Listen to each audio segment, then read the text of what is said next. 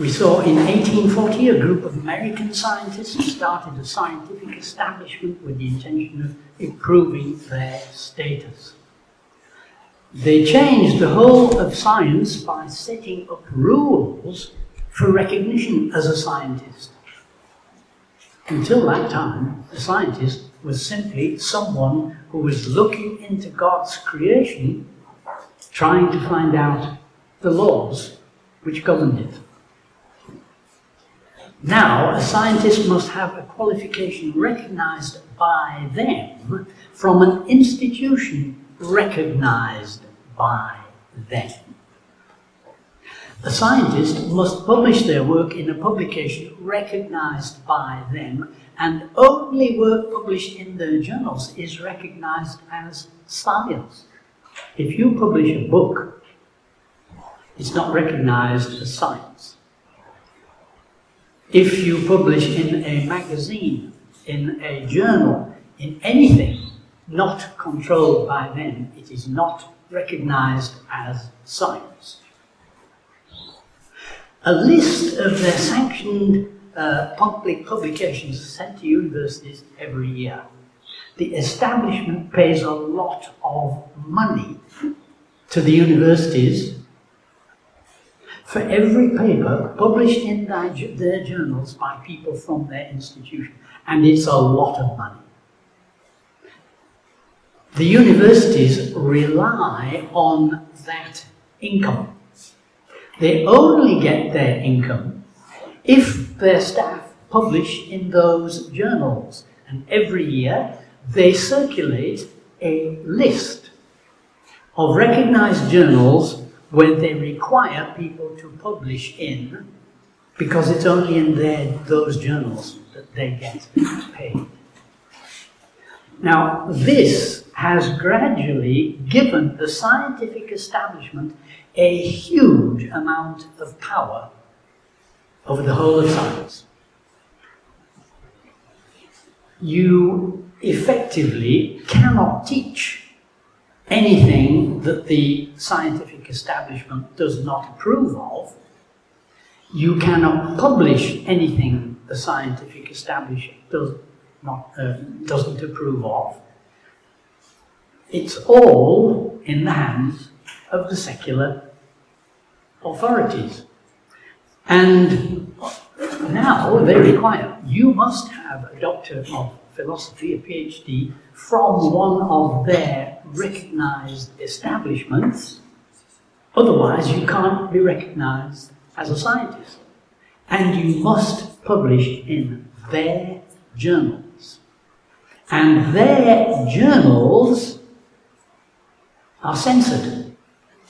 It's called peer review. When you send in a paper to a journal, it cannot be published until it has been sent to peer reviewers who are sanctioned by the secular establishment, and they go through your paper, and if there is anything which is not approved of by the establishment, your paper will be rejected.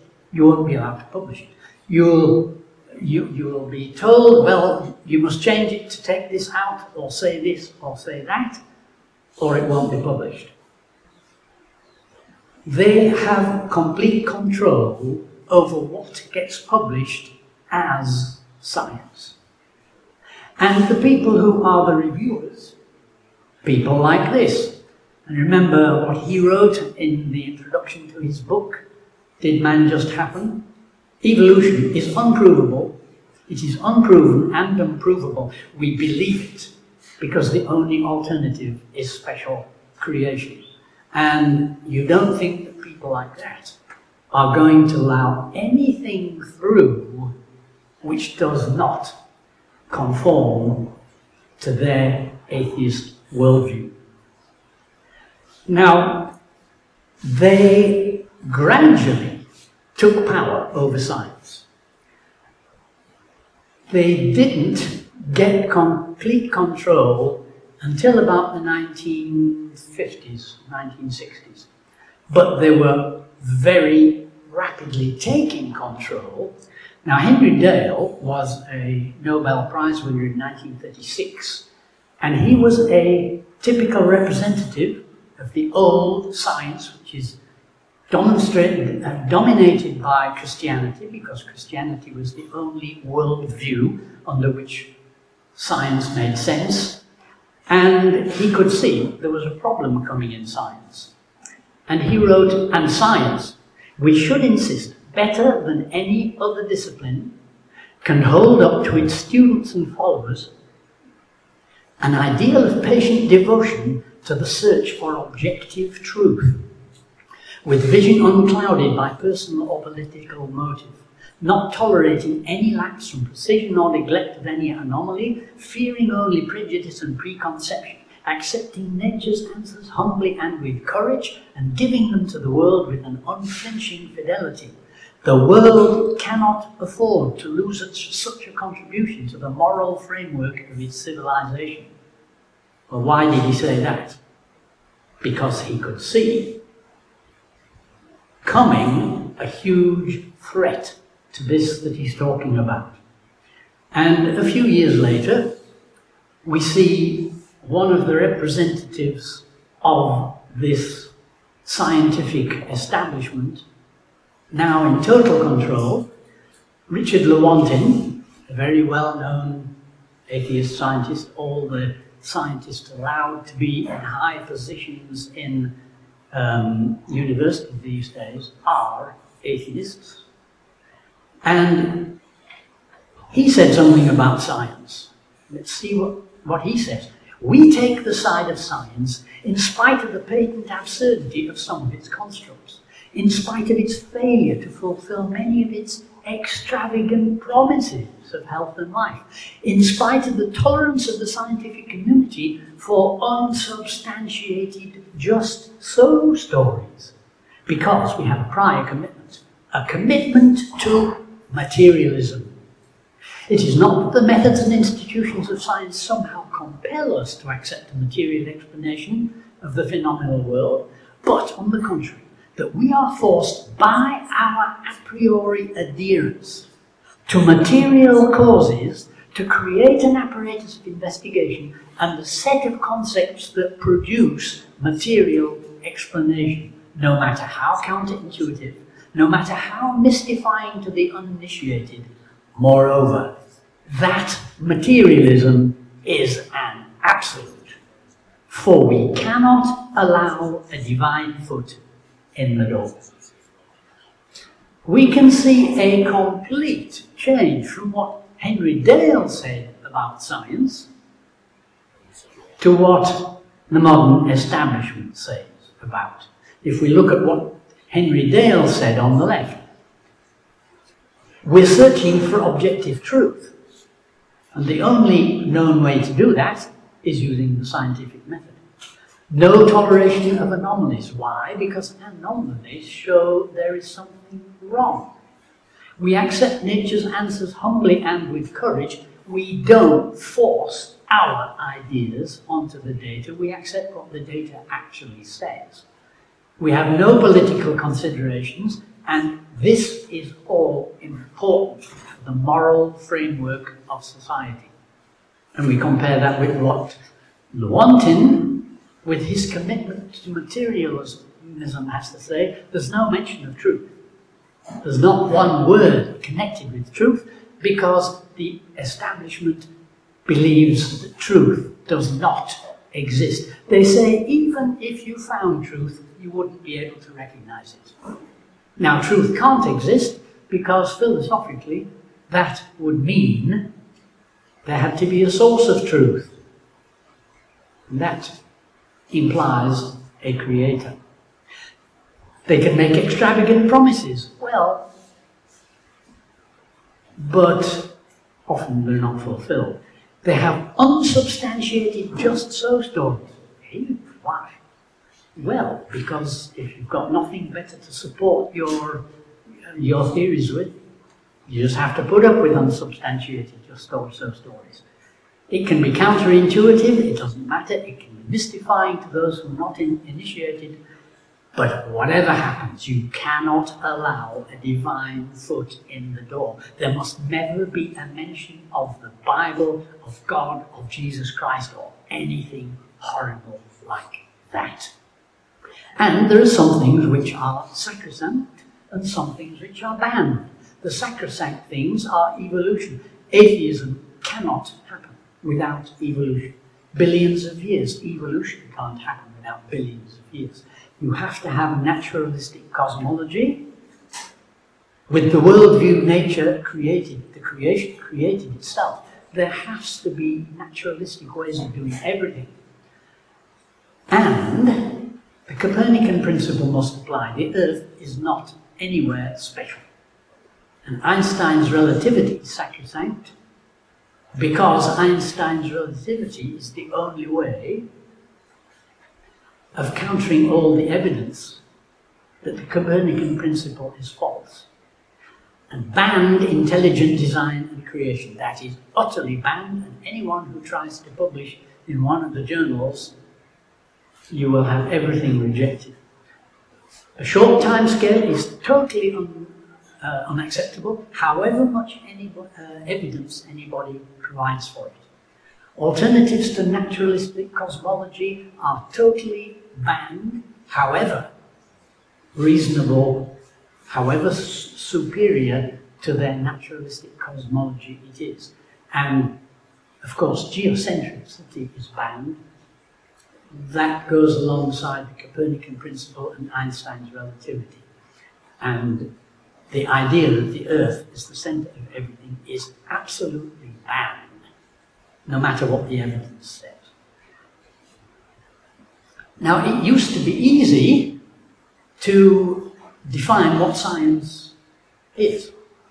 In all my early textbooks back in the 50s and 60s, almost everyone began in the introduction, science is that branch of the search for knowledge which follows the scientific method.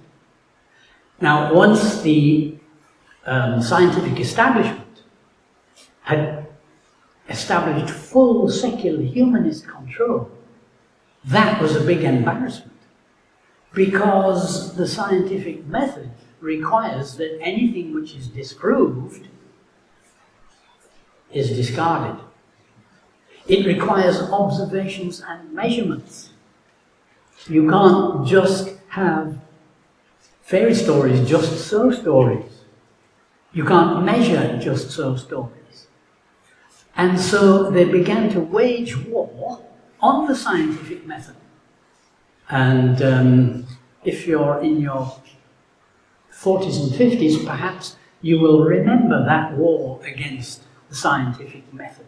And they used arguments like this. Well, the great scientists like you didn't actually use the scientific method because, well, it can't work. It didn't work for Newton, so it can't work for anybody. You see, the story is Newton watched the apple fall from the tree and said, "Oh, well, there must be a gravitational force." So he sat there and thought out gravity. He didn't do any experiments.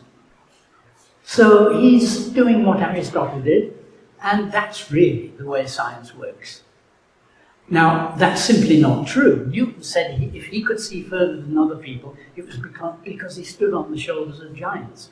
He didn't do the experiments collecting the data, but he worked with all of Brahe's data. Brahe spent a lifetime taking measurements of the heavens, and he didn't have time to do the analysis and look for the patterns, the next step. Well, the next step, looking for the patterns in the observations, was done by Kepler, and he spent years of his life poring over Brahe's observations to look for the patterns.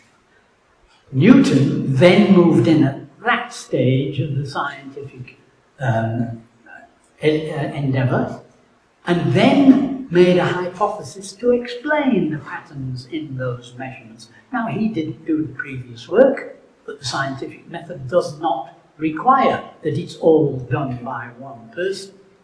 He stepped in the middle, and then he carried on to the end, because he had got a theory And now the requirement is you think of experiments to test it. So he did think of experiments to test it, looking at the trajectories of cannonballs, for example, and also looking at the trajectory of a comet which Halley had observed. He thought it was going to come back, and so Newton got all the data, the observations, plotted out where and when the comet should appear, and said, well, look, if this theory is true, that comet should appear over there at this time, and it did. So Newton went through every step of a scientific method using the work of other people for the first two steps. Their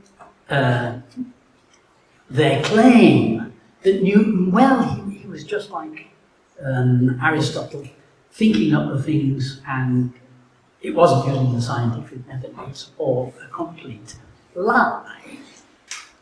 To cover up their going away from the scientific method because their stupid theories can't stand up. And that raised a problem.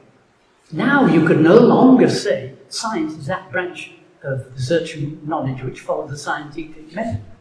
But there was nothing they could put in its place. So the textbooks in the 70s, in the 80s, instead of starting off the way they said, it is not easy to define science. Then they would waffle on about why it was difficult, and then they'd say, science is what scientists do. What a satisfactory definition. Well, it was like that until Thomas Kuhn produced a very famous book about scientific resolutions, and he came up with a definition that really is true. He said a proposition is scientific if it is sanctioned by the scientific establishment. Isn't that wonderful? Anything that they sanction is scientific. That really is a very unsatisfactory definition. And everything to do with the scientific method is then abandoned. The first step, observation and measurement, that's no longer required because the science isn't about the scientific method. Searching for patterns in the observations and measurements, that's not required because the scientific method, whatever science now, is what the scientific establishment approves of. Now, one thing that is very important to the secular scientist is origins. It was totally irrelevant to the scientific method. The scientific method assumes the creation was made by a creator. And it's perfectly obvious that that is the case. As the Bible says, the creator is to be seen in his creation. You look at that creation and there is no other reasonable alternative. Unless you are utterly stupid or you are mad, you must see the creation in his creation. It's just unexplainable any other way. But if you go against that and say, no, the creation created itself, then you've got to give some sort of justification. You've got to give some sort of explanation of how the creation created itself. And that is enormously important to secular science, even though it has nothing to do at all with real science. Real science, you follow the scientific method, it has nothing to do with origins.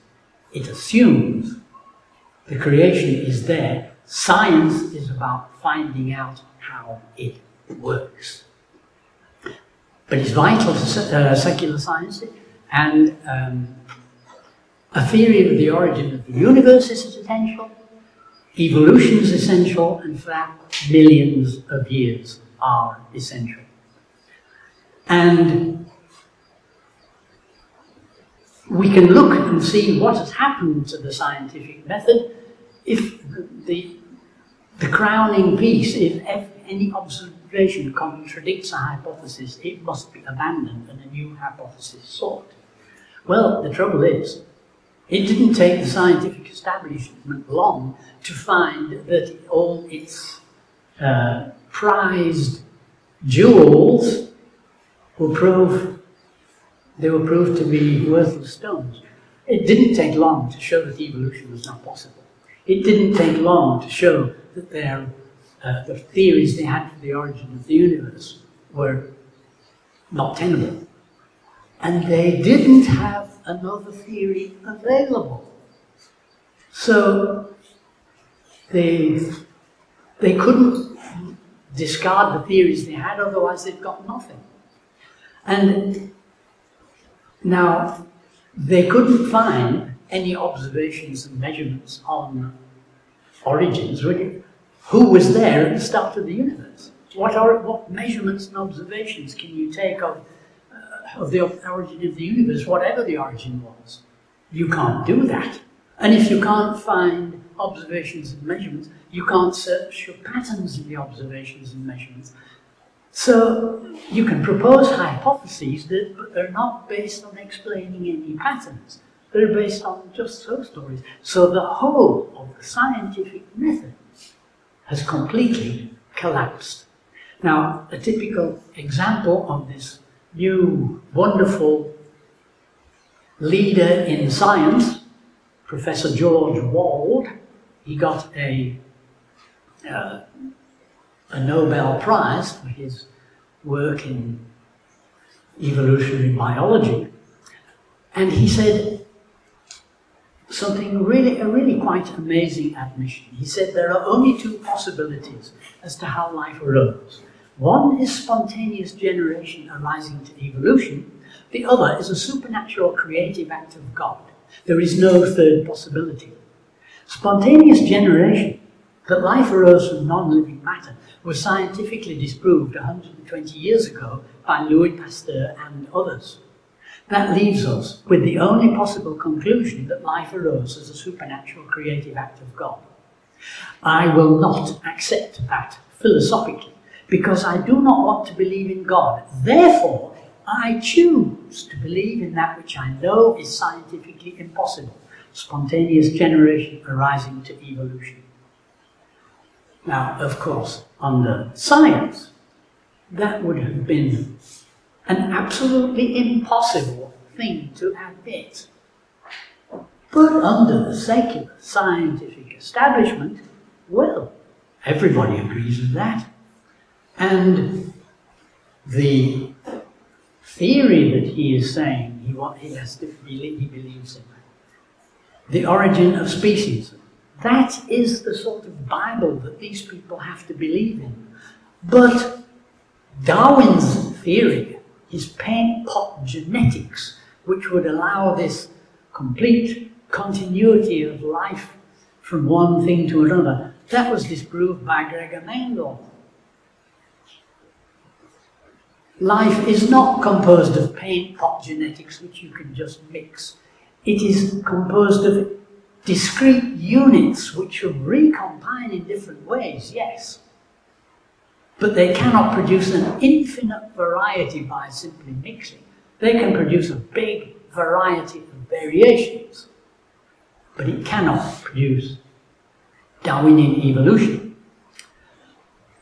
Now, this has really been hid from the public. It was never really made public how science had changed so much. Their scientific establishment was in control and they didn't particularly publicize this.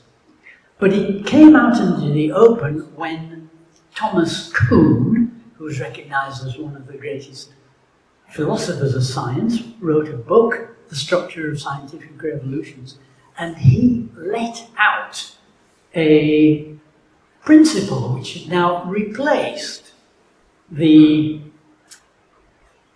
scientific methods requirement that if a theory is disproved, it must be abandoned.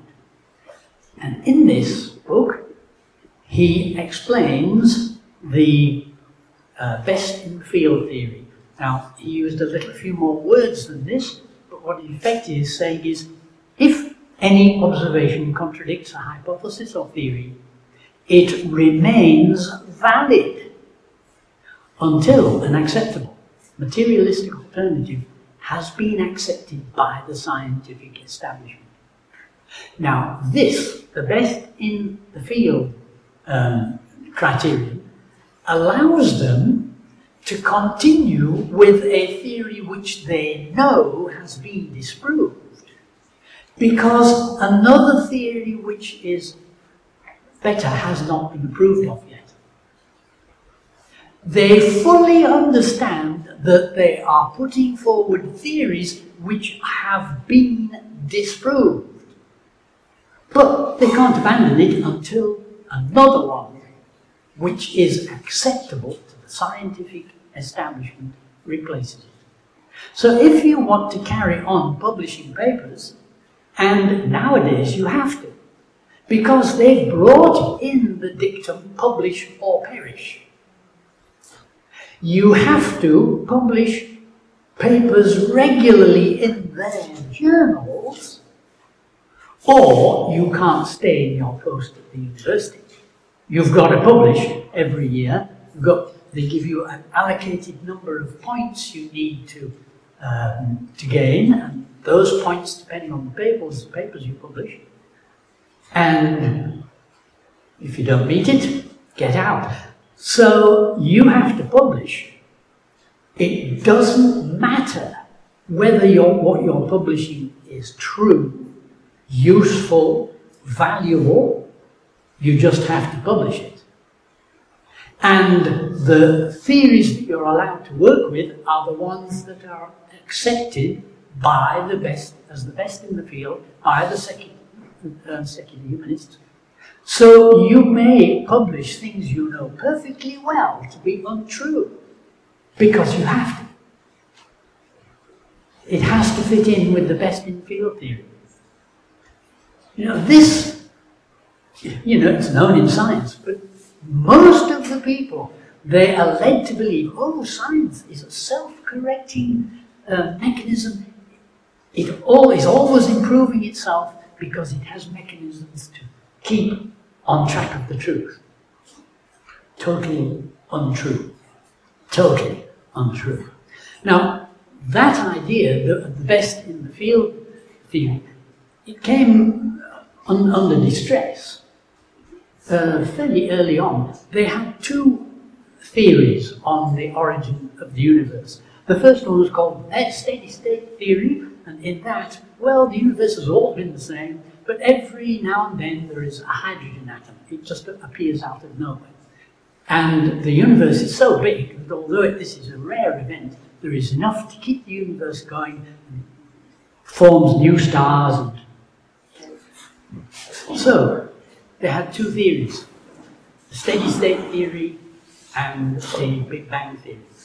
Well, it didn't take very long for the steady-state theory to be disproved. So, that didn't matter, they had the Big Bang, so that became the best in field theory.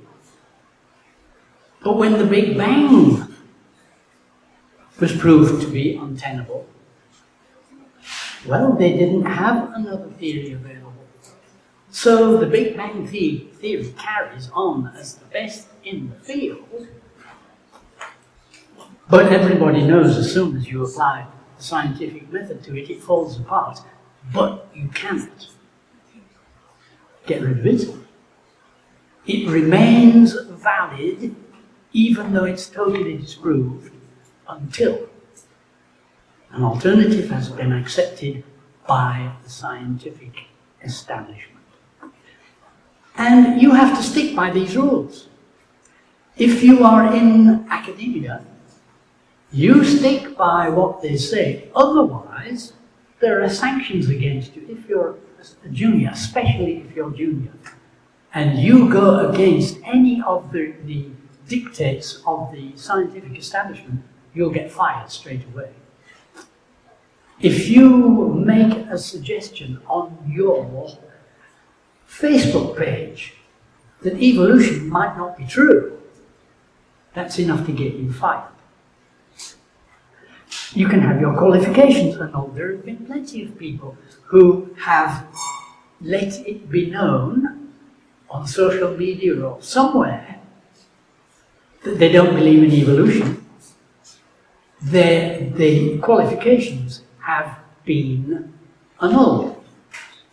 The scientific establishment is so powerful, it has such a grip on the universities that it can say to them, you annul those qualifications or else. For more senior people, you're denied publication in approved journals. Now, if you don't publish in approved journals, you are not a scientist. You're denied research grants. If you don't get a research grant, you can't do any research. Research is expensive. And if you don't get a grant, you can't do any research.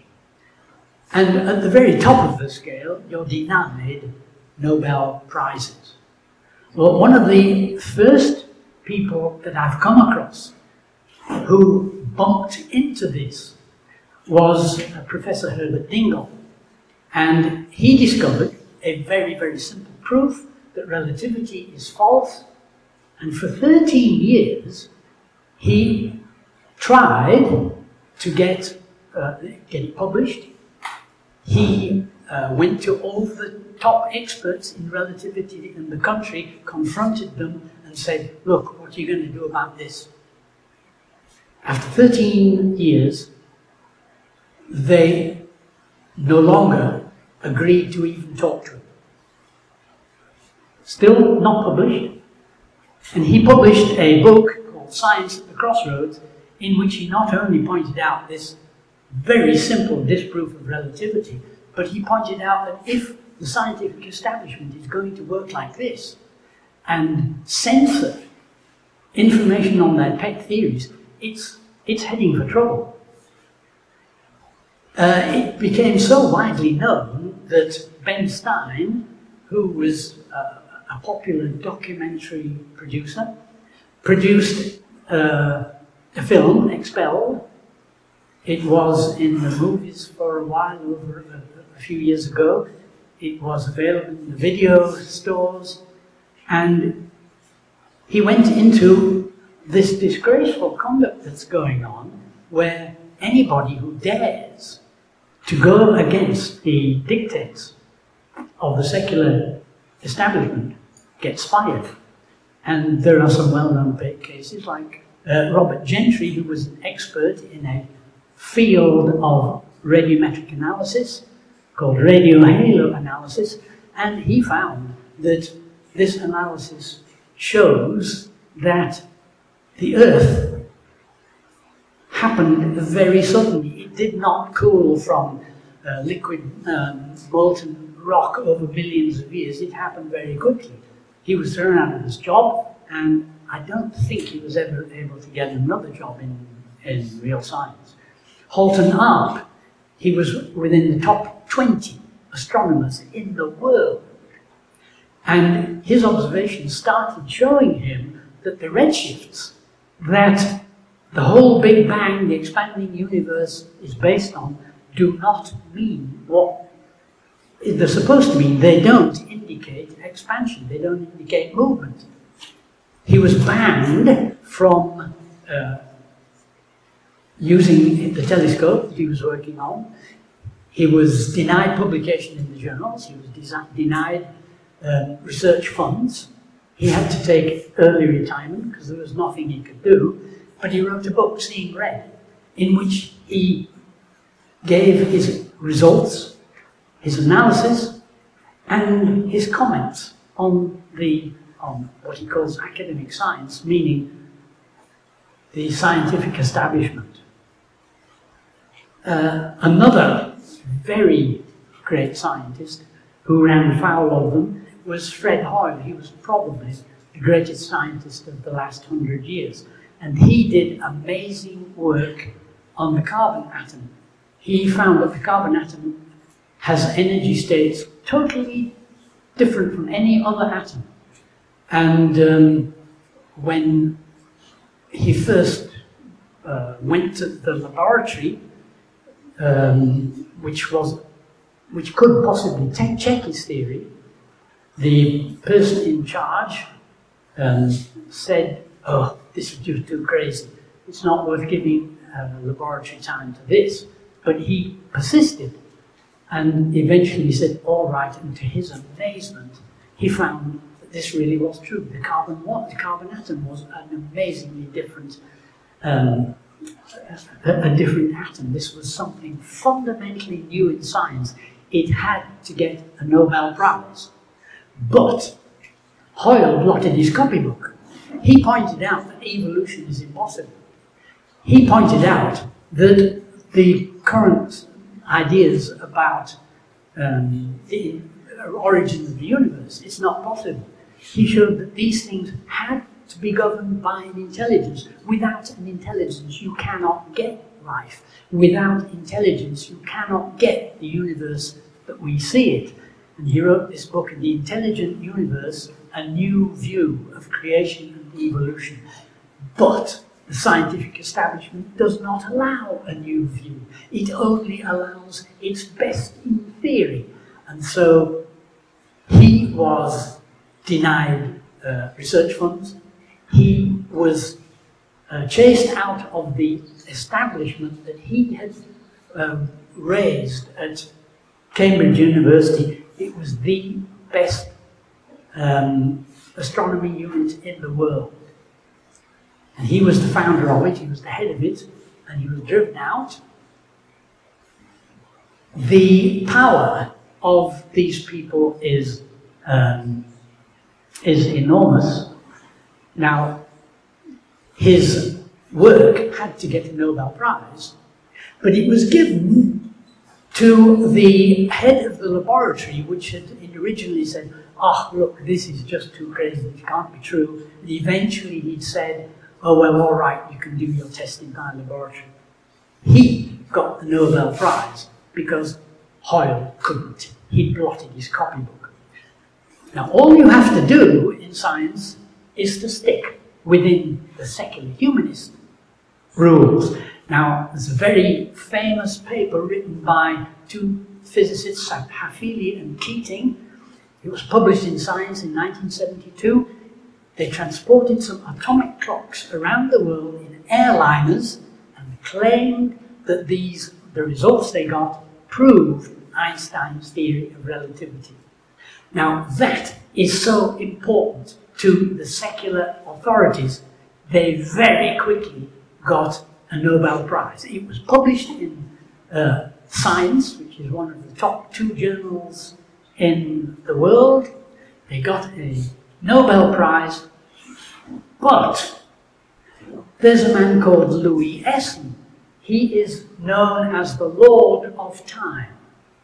He knows more about time measurement than anybody else. He invented the atomic clock.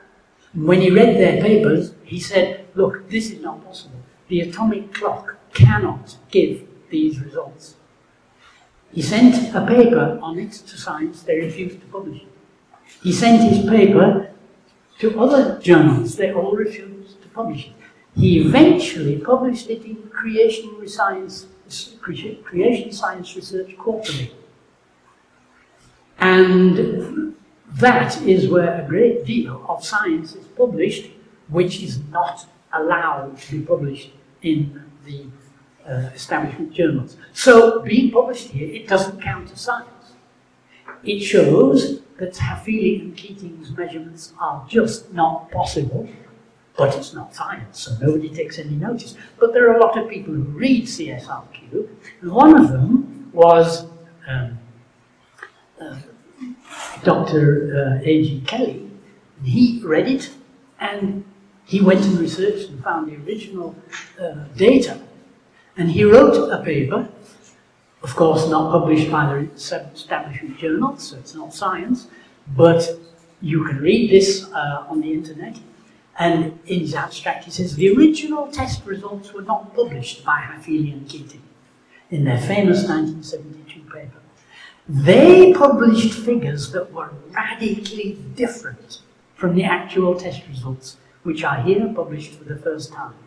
An analysis of the real data shows that no credence can be given to the conclusions of Hafili and Keating. But this is not in one of the establishment journals. This doesn't count as science. They carry on as top Nobel laureates, and their theory is, their work is brilliant. It is real science. Brian G. Wallace in The Farce of Physics extended Thomas Kuhn's definition of what is science to a proposition is scientific if it is sanctioned by the scientific establishment. Example, if the scientific establishment decrees that fairies exist, then this would be scientific indeed. Now, does that sound to you a little bit extreme? Not at all. Carl Sagan, otherwise known as Carl Pagan, wrote a book, Comet, in which he said, many scientific papers are written each year about the Oort cloud, its origin, its properties, its evolution, yet there's not a shred of observational evidence for its existence. Now, just a minute. If there's not a shred of observation, evidence for its existence, how can there be any measurements, any observations? Well, this is the new science, which doesn't need it. Now, the Oort cloud is a story put forward to explain why there are still short-period comets. Because if you examine short-period comets, they can only last a maximum of 10,000 years. But we've still got some comets. And so this is brought in to explain it all away. Now, what's the difference between this and fairy stories? Well, the only difference I know is that there are some people who claim they have seen fairies. Okay, well, I've just got time to show you one typical paper. It was three famous astronomers. They were observing a quasar, and you can see on the left, they had, you could see the quasar, it's this thing with the ring round it, and then over a period of a week, it went through the middle stage where it starts to disappear, then it went to the final stage where it disappeared completely, then it went back again, it started to appear, and again they had that final set of rings on their computer screen. And they explained this in terms of what they called an extreme scattering event structure. It's a cloud of electrons and protons and whatever. And this was reviewed in Astronomy by Gerrit Elverskier. He said the most intriguing thing about the hypothesized structures, a point the authors of the report hesitated to emphasize but did allude to. They knew all about it. These objects are not stable. If such an object could exist for even a moment, it would quickly dissipate.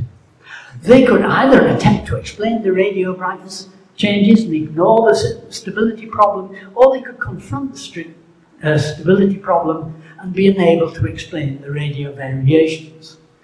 In other words, have no paper to write. So if they face what they know is the truth, can't write the papers, so they just hide it away. So we'd expect this author here to say, what are these fraudsters doing, telling us lies in the top journals of science? This is in the very top journal of science. What does he say? Like all good scientists, they are able to tolerate the ambiguities in their model. And if you confront a scientist about this, saying, hey, look what's going on, these things are being published, they know that it's wrong, well, a scientist will look at this and say, oh, well, this was published more than 5 years ago, it doesn't count. Why doesn't it count? Well, the rise of secular science has led to throwaway science.